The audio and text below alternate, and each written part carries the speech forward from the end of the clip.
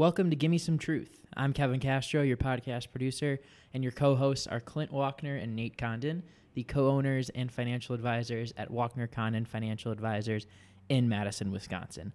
This is a podcast series dedicated to illuminate some of the darkness around fees, conflicts of interest, and the motivation behind recommendations in the financial planning industry. Here are your hosts.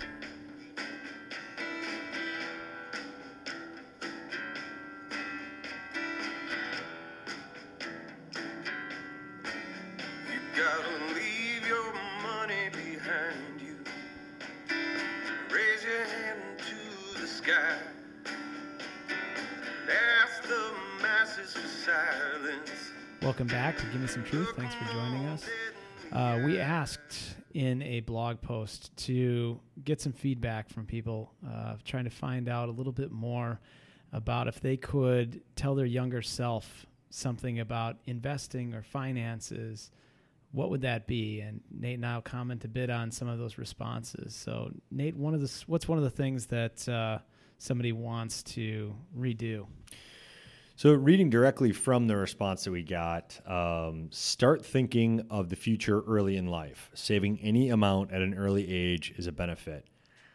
So this is practical advice for the masses, if you will. Clint and I try to counsel people that, starting today versus tomorrow is good. Starting this week versus next week is good. I mean, regardless of your age, starting whenever you can, at the earliest ages if possible, just has profound effects on the amount of money that you have in the future and what it does for a retirement plan. Yeah, we can always run a compounding calculator, and that obviously shows that, the compounding looks great over a really long period of time. But I think the most important thing about savings is getting started and being consistent with it, because you truly do just kind of put it together into a budget and you make it work. So if we ask somebody, hey, raise your 401k contribution by 1% every single year, it's actually quite easy to fit into somebody's budget because the raises are commonly more than 1%, and also that savings habit just kind of doesn't get noticed. So that's the easiest way to do it. The hardest thing for Nate and I to do is to ask somebody to actually reduce their lifestyle and to find that money to try to save. So if you can build it in early and develop that habit, it's a lot easier to do it that way rather than have to go the other way. Yeah, it really comes down to the habit piece of it more than the money itself. It seems as though people have a harder time kind of starting the habit than they do, putting themselves in a position where they say, I can't afford to do it. It's a behavior. It's a learned behavior more than anything. And so, again, the starting early in life, even to the extent of people in their teens and early 20s, it's not about the $10 or $15 or $20 a week or even a month that they're able to save. It's the fact that they're learning on a monthly basis or a weekly basis that putting money away for the future is not it's a choice. It's a necessity. And so the earlier that we learn that behavior, the better off we are. Yeah, I think one of the things to teach, if you have any children and they're doing babysitting jobs or even jobs of cutting the grass or doing chores and getting an allowance, is encouraging them, and in some cases kind of forcing them to save a portion of what they make and put that away into savings, and then allowing them to spend some of that money as well. It's a kind of way where we can't teach them just to save and we can't teach them just to spend. We've got to teach them that balance. Yeah, it's the same advice that honestly it's that we give to people that are in their 30s and 40s and 50s. When you get a raise at work, when you get a bonus, when you get some money that you weren't expecting, the behavior is the same. Whether it's $10 or $10,000, the behavior is the same. If we have gotten in the behavior when it's $10 to save, two of that $10, then when it's $10,000, it just makes sense for us to save, 2,000 of the 10,000. Yeah, one other thing to realize is that if you ever get a tax refund back at the end of the year, that's your money. That's not found money. That's not money that can just get spent. So I think a lot of people have that misconception that is all of a sudden found money and they just go out and blow it. So, when you do get a tax refund back, you're just refunding your own money that you withheld too much of on your taxes throughout the year. So just note that. Kevin, when did you start saving money? At what age? I mean, I had a job all through my 4 years of high school. Always an overachiever. Yeah. That's right. Always just Well, a root please for don't you. tell us that you've never saved any money. That would really that would really wreck this whole thing. I was saying, what did you want me to say? Oh yeah, I'm not even saving right now. What did you want me to say? We're going to pause the podcast here for a second and have a conversation with Kevin about his long-term future. All right, we'll take him off the hook on that one. I'm not the advisor, so whatever. But Kevin, you do save money, right? When I did you do. start? When I did you do. start putting it away? Was it something that your parents, instilled in you? Yeah, they did. And back in high school, I mean, graduation parties and all that stuff, definitely got a nice little lump sum to start off college with. And since then, still try to put as much away as I can. So, All right, on the heels of that one, let's look at a different response that we got from a client. Save at least 10% of every dollar you make. It sounds similar to the first response we got, but it is a little bit different in terms of its pointedness and the specific nature of it.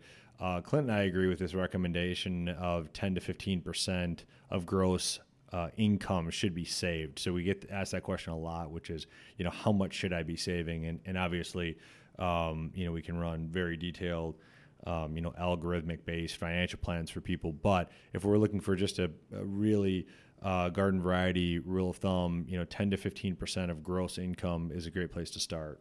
Yeah, and I say that with the caveat of more for long-term / retirement savings for that amount. If you're looking to lump some, college, or if you're looking to do college savings on top of that and other savings goals that are in the interim, that may not be quite as much savings as you need. But I generally tell people about 15% of pre-tax savings towards retirement / long-term financial planning goals.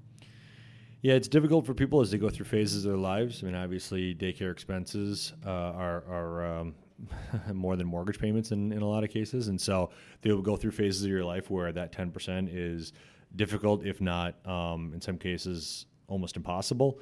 And we understand that. So whether it's a year in and year out, every single year we're able to hit that, or whether it's, we try and do what we can do, and most years we're able to hit that, it's a good target, if nothing else, for us to shoot for. All right, let's take a look at another one. $1 now is worth more than $1 later. What does that mean to you? Well, I think you look at it in a bunch of different ways, but the thing that I think of with my economics brain is inflation. So $1 today is worth more than $1 in the future for sure, because if we look at the price of a gallon of milk, or you look at a price of a car, or et cetera, in most cases, technology notwithstanding, since that's gotten cheaper over time, as have flat screen TVs, but as a general rule, the goods and services that we consume are going to be more expensive in the future, and therefore your dollar is worth more today. So those are things to think about and put into your financial plan, because inflation does have an impact on all of our numbers, and the higher inflation is, the more insidious it is. So, if we go over a 10-year period and we had inflation rates that are more towards the norm, because now inflation is pretty low, you've got to incorporate that into your financial plan. And if you don't do that, what's going to happen is you're going to realize 10 or 20 years from now that things are markedly more expensive. And if you don't put those dollars to work for you, compounding, you're not going to have as much later on. It's just your purchasing power will erode, and purchasing power is really difficult to take a look at over short periods of time. Yeah, it's sometimes referred to as the silent killer, because it's just something that we can't see it happen on a day-to-day, week-to-week, month-to-month basis, because it doesn't move that quickly, at least in the inflation environment we have now. Back in the 70s and 80s, people could see things get drastically more expensive from even a year-over-year basis, but we're in more of a normal, if not below normal, situation now. So it's harder to see it, which is why it's known as the silent killer. But if we think about the fact that just in general on normal inflation rates, we're going to have goods double in cost about every 15 to 20 years, it gives us a pretty big pause when we think about the cost of a vehicle going from average vehicle of say $30,000 nowadays to $60,000 15 to 20 years from now. So money that does not at least keep pace with inflation is eroding. It doesn't make that money bad. If that money needs to be purely liquid, that's the cost we pay to have it be purely liquid. But it is just understanding the fact that we will buy less goods with $1, $10, $100 today than we will a year from today or 2 years from today. Yeah, I think it's really interesting because people in Kevin's age category and maybe slightly older than Kevin, they really haven't seen inflation very high, and they haven't really seen high interest rates either. So, they haven't really lived through that as a consumer. When they were born, inflation was obviously higher and interest rates were higher, but they haven't really lived through any sort of higher inflation and or higher interest rate environment in the course of their investing career. So it's going to be interesting to see what happens and what sort of behaviors occur when that does happen, because history will eventually end up repeating itself. And it's funny what we peg it to in our own lives. I remember when I was in high school, and for whatever reason, I'll remember this until I die. Extra value meal at McDonald's, $3.14. Yeah. After tax, it was $2.99, and then it was $3.14.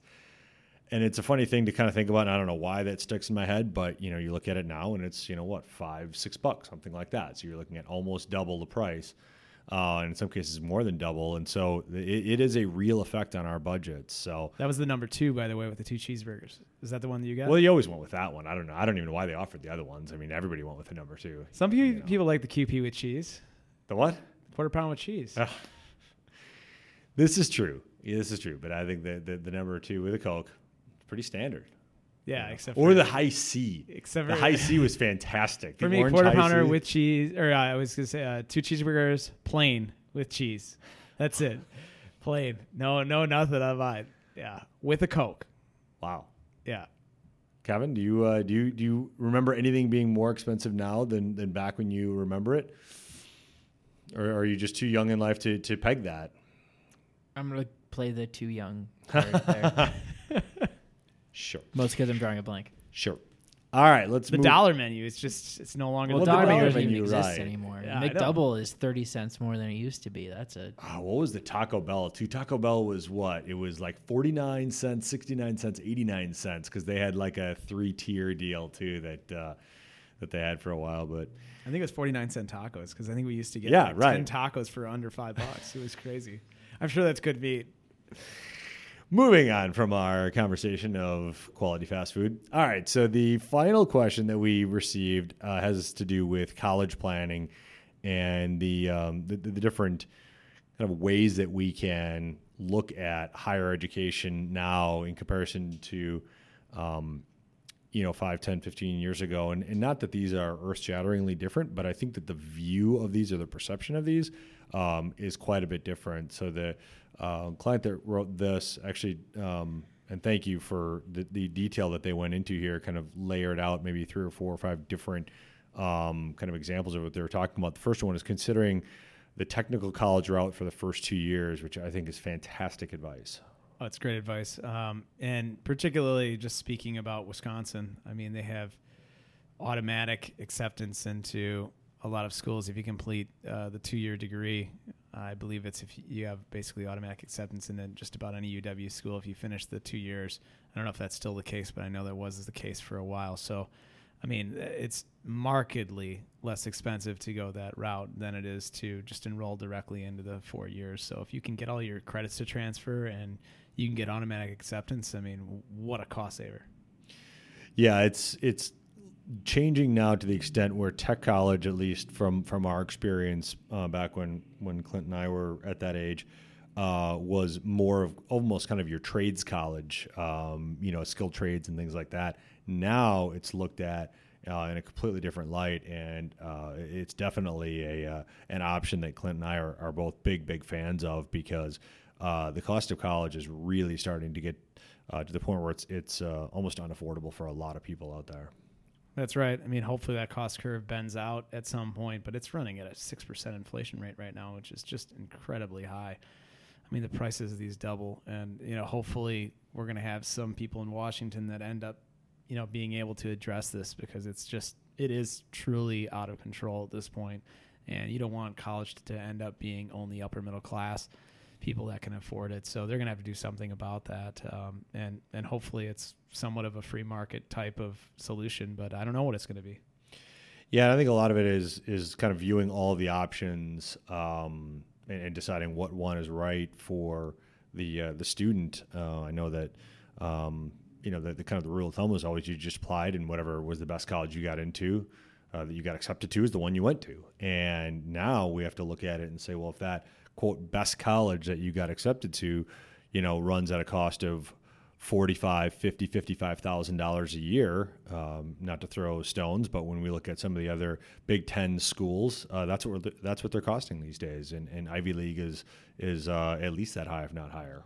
Yeah, I remember when I was going to looking at schools, and I applied to a few different schools, and I wanted to look strongly at Wake Forest. And one of the first financial sort of big decisions that I had to make that would have an impact on my future, my parents said to me, well, we'll help you out for the vast majority of your expenses, but if you go to like a Wake Forest, well, we'll pay up to, what a public in-state would be at Wisconsin. You're on your own for the rest. And I looked at those numbers, and there was quite a bit difference. So difference in those numbers. So it made my decision a little bit easier there. Is that it just comes down to dollars and cents sometimes, and sometimes the affordability factor is just a huge thing, and you're just going to have to take that into account. I mean, everybody would like to go to a different school in a different state without any sort of regards to cost, but that's just not the case anymore. I mean, you just have to do that. And we also have to consider what the student is potentially going to study. If they're going to rack up,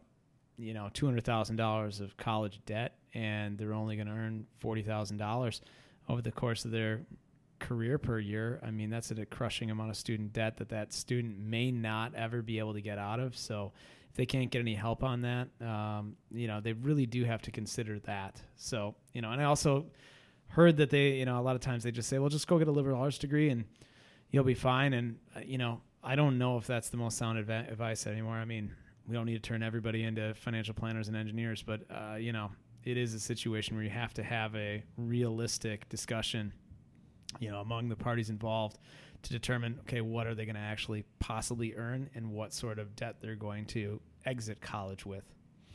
Yeah, it's a conversation that if it's not happening right now between parents and high school kids, it needs to, because we're to the point now in the decisions that we make, for people that are 15, 16, 17, 18 years old, as Clint alluded to, these decisions could have hundreds of thousands of dollar ramifications in life. And so having a conversation like that with a high schooler it's not good advice. It is required advice, because we're talking about numbers with commas, and we have to be real careful when that happens. Yeah, we all have to remember that college is only 4, or for some people 5 years.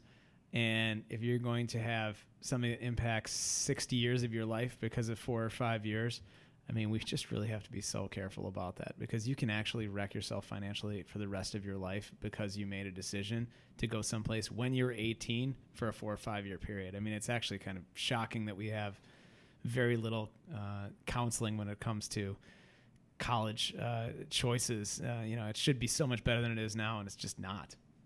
And just about anybody can qualify. I mean, it's not like right. At 18 years old, it's you don't look at credit scores and things like that. It's not like buying a home, and it's an intangible asset. Basically, it's your brain and your earning power over the course of your career. Kevin, how did you pick UW-Madison? It's kind of a lot of.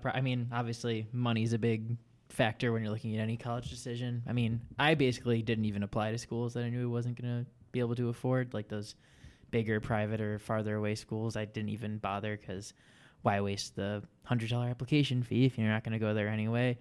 So I just looked at the schools that would be within the budget that was kind of set right away. I mean, I knew it was going to take on some student debt no matter where I ended up. And UW was the best school I could, and the debt was manageable. So made the best decision based on what I thought it would do for my future, as well as being able to afford it financially. Yeah, that's the conversation that we're hearing more and more, and so the evolution of that conversation is interesting to see from 20 years ago to where it's at now. So the other thing to keep in mind is high schools nowadays are doing some amazing things with advanced placement courses, as well as credits that can be used toward college.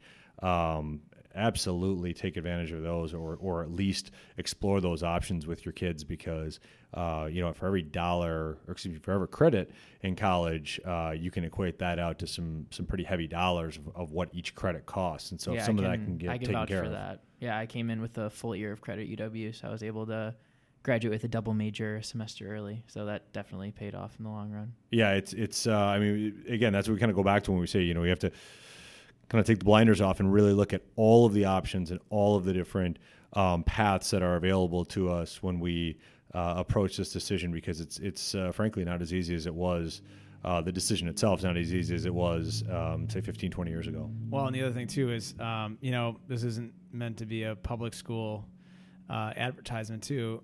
So if you're looking at private schools as well, you can get credits to transfer in. And also there are a lot more negotiating tactics you can use with some of those private schools, particularly some of those that have money set aside in endowment funds. And there's a lot of flexibility in private schools that people might not be aware of. So just because it's private, I wouldn't necessarily just exclude it from the list, because the rack rate is really high. Oftentimes you can get those down to what a public in-state school costs. So they have tons of flexibility, and, you should shop schools against each other. It just makes economic sense. Yeah, it's definitely the kind of the adage of, if you don't ask, you're never going to know. And so if you don't ask, is there something that a college can do, from a cost standpoint, if you just assume that they can't, then you may end up paying full price, and the student next to you might have gotten a pretty drastic discount. So we thank you for listening. And if you have any additional questions that you want us to cover in future podcasts, we'd be more than happy to tackle those as well. We look forward to talking to you soon.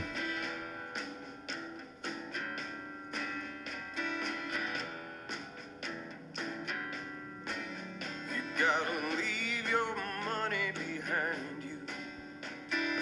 Raise your hand to the sky.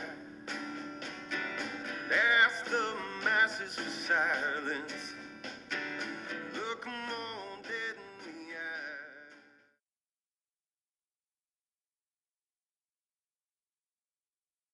Advisory services are offered through Wachner Condon Financial Advisors, LLC, a registered investment advisor in the states of Wisconsin and Texas. Clint Wachner and Nate Condon are investment advisor representatives of Wachner Condon. Kevin Castro is an office manager and marketing communications specialist for Wachner Condon Financial Advisors. He is not registered, and his participation in this podcast is limited to unregistered activities and will not be providing any advice that is investment related, nor should any comments he makes be construed as giving investment advice. Insurance products and services are offered through WC Insurance Services, LLC, Wachner Condon Financial Advisors, LLC, and WC Insurance Services, LLC are affiliated companies. Content should not be viewed as an offer to buy or sell any of the securities mentioned, or as legal or tax advice. You should always consult an attorney or tax professional regarding your specific legal or tax situation. Wachner Condon Financial Advisors, LLC is not engaged in the practice of law. Whenever you invest, you are at risk of loss of principal as the market does fluctuate. Past performance is not indicative of future results.